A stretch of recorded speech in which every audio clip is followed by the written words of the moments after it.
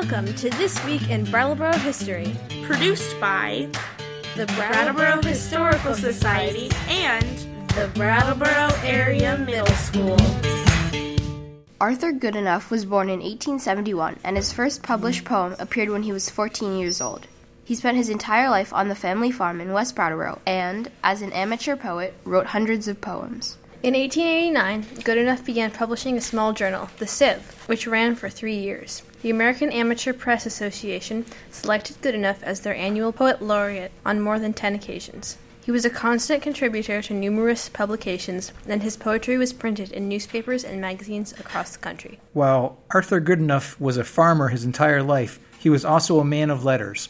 In 1893, his father kept a diary. We are fortunate to have the diary in our collection. In the journal, Arthur's father continually comments about his 22-year-old son's trips to town to pick up his papers. Arthur was in frequent written communication with other authors in the New England region. One of the authors Arthur corresponded with was H.P. Lovecraft. Lovecraft was fond of connecting real situations with otherworldly activities. He visited Goodenough in 1928 and modeled one of his more famous stories, Whisperer in Darkness, on Goodenough's house in West Brattleboro. Lovecraft wrote to a friend, "I've never seen no country niftier than the wild hills west of Brattleboro, where this guy, Goodenough, hangs out." For 50 years, Arthur Goodenough would write poetry in these nifty hills. He used his imagination and experiences to craft stanzas that traverse time and place, even though, as Lovecraft wrote, Squire Goodenough has never set eyes on a city.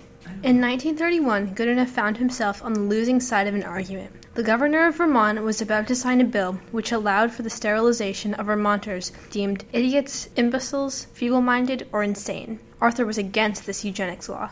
In 1924, UVM professor Henry Perkins began teaching a course focused on human heredity. A year later, he began an 11-year study, which became known as the Eugenics Survey of Vermont. According to historian Kevin Dan, eugenics was the term coined to denote the science of improving the genetic condition of the human race. Its proponents believed in the existence of racial stereotypes, accepted the myth that certain peoples, particularly those of Northern Europe, possessed a monopoly of desired characteristics, and thought that human differences were invariably caused by heredity and thus resistant to modification. The goals of the Vermont Eugenics Survey included the identification of undesirable Vermonters who should not reproduce because of their mental or physical shortcomings and antisocial behaviors.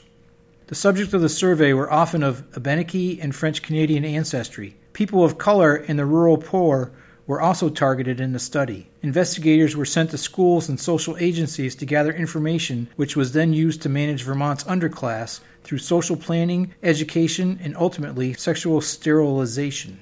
59-year-old Arthur Goodenough wrote newspapers throughout Vermont to express his disgust at the proposed eugenics sterilization law. "I am getting to be an old man now. My pulse is slower and my body is cooler than it used to be, but it makes my pulse beat quicker and heats my body almost to the boiling point when I read of the unnecessary and unnatural cruelty which a handful of short-sighted and misguided politicians prepare to inflict upon a considerable number of people. This hateful doctrine should receive no encouragement from Christian or even thinking men. However, this is a day of facts, and there are many careless and thoughtless individuals who will endure sterilization because they think it is popular, and there is commonly a feverish desire to follow the crowd. But if there was only one protest to be made against the bill, and only one voice to be raised in defense of its victims, mine would be that protest and that voice." In Goodenough's letter opposing the sterilization bill, he ended with a warning that the authors of the bill may rue the day they signed such legislation. He stated that it is unknown if physical or mental infirmaries might visit the lawmakers later in life, or find their way into the lives of friends, children, or grandchildren. With passage of the law, any of them could find themselves visited by the sterilization knife as well.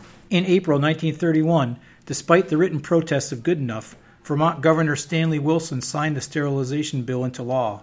Ultimately, over 250 people were sterilized as a result of this attempt to improve Vermont stock. It turns out that Arthur Goodenough's family was of good Vermont stock. His ancestors were among the first English-American settlers of Brattleboro in the 1700s.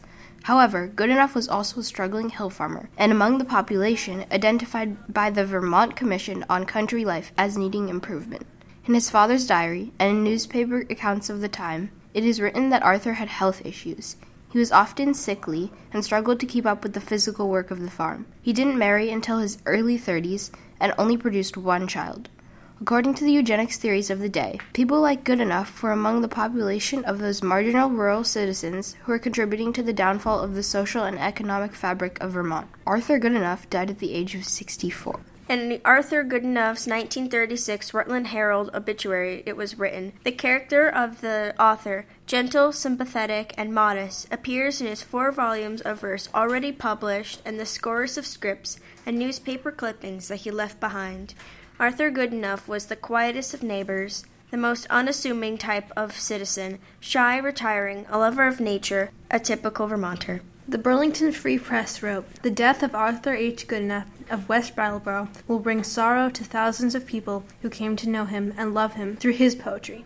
For half a century he had been writing verse and had produced thousands of poems, a large number of which were published in newspapers, magazines, and in several anthologies. Nearly all his lines had a rhythm and a swing which made easy and delightful reading. He was a native of Brattleboro and seldom left his small farm, but his poetic thoughts were wafted to the 4 corners of the globe. No monument of marble or granite may ever be erected in his memory, but he has left behind him an earthly record written in gems of thought. Arthur Goodenough is buried in the West Brattleboro Cemetery on Mather Road." Please join us next week for another story from our community's past.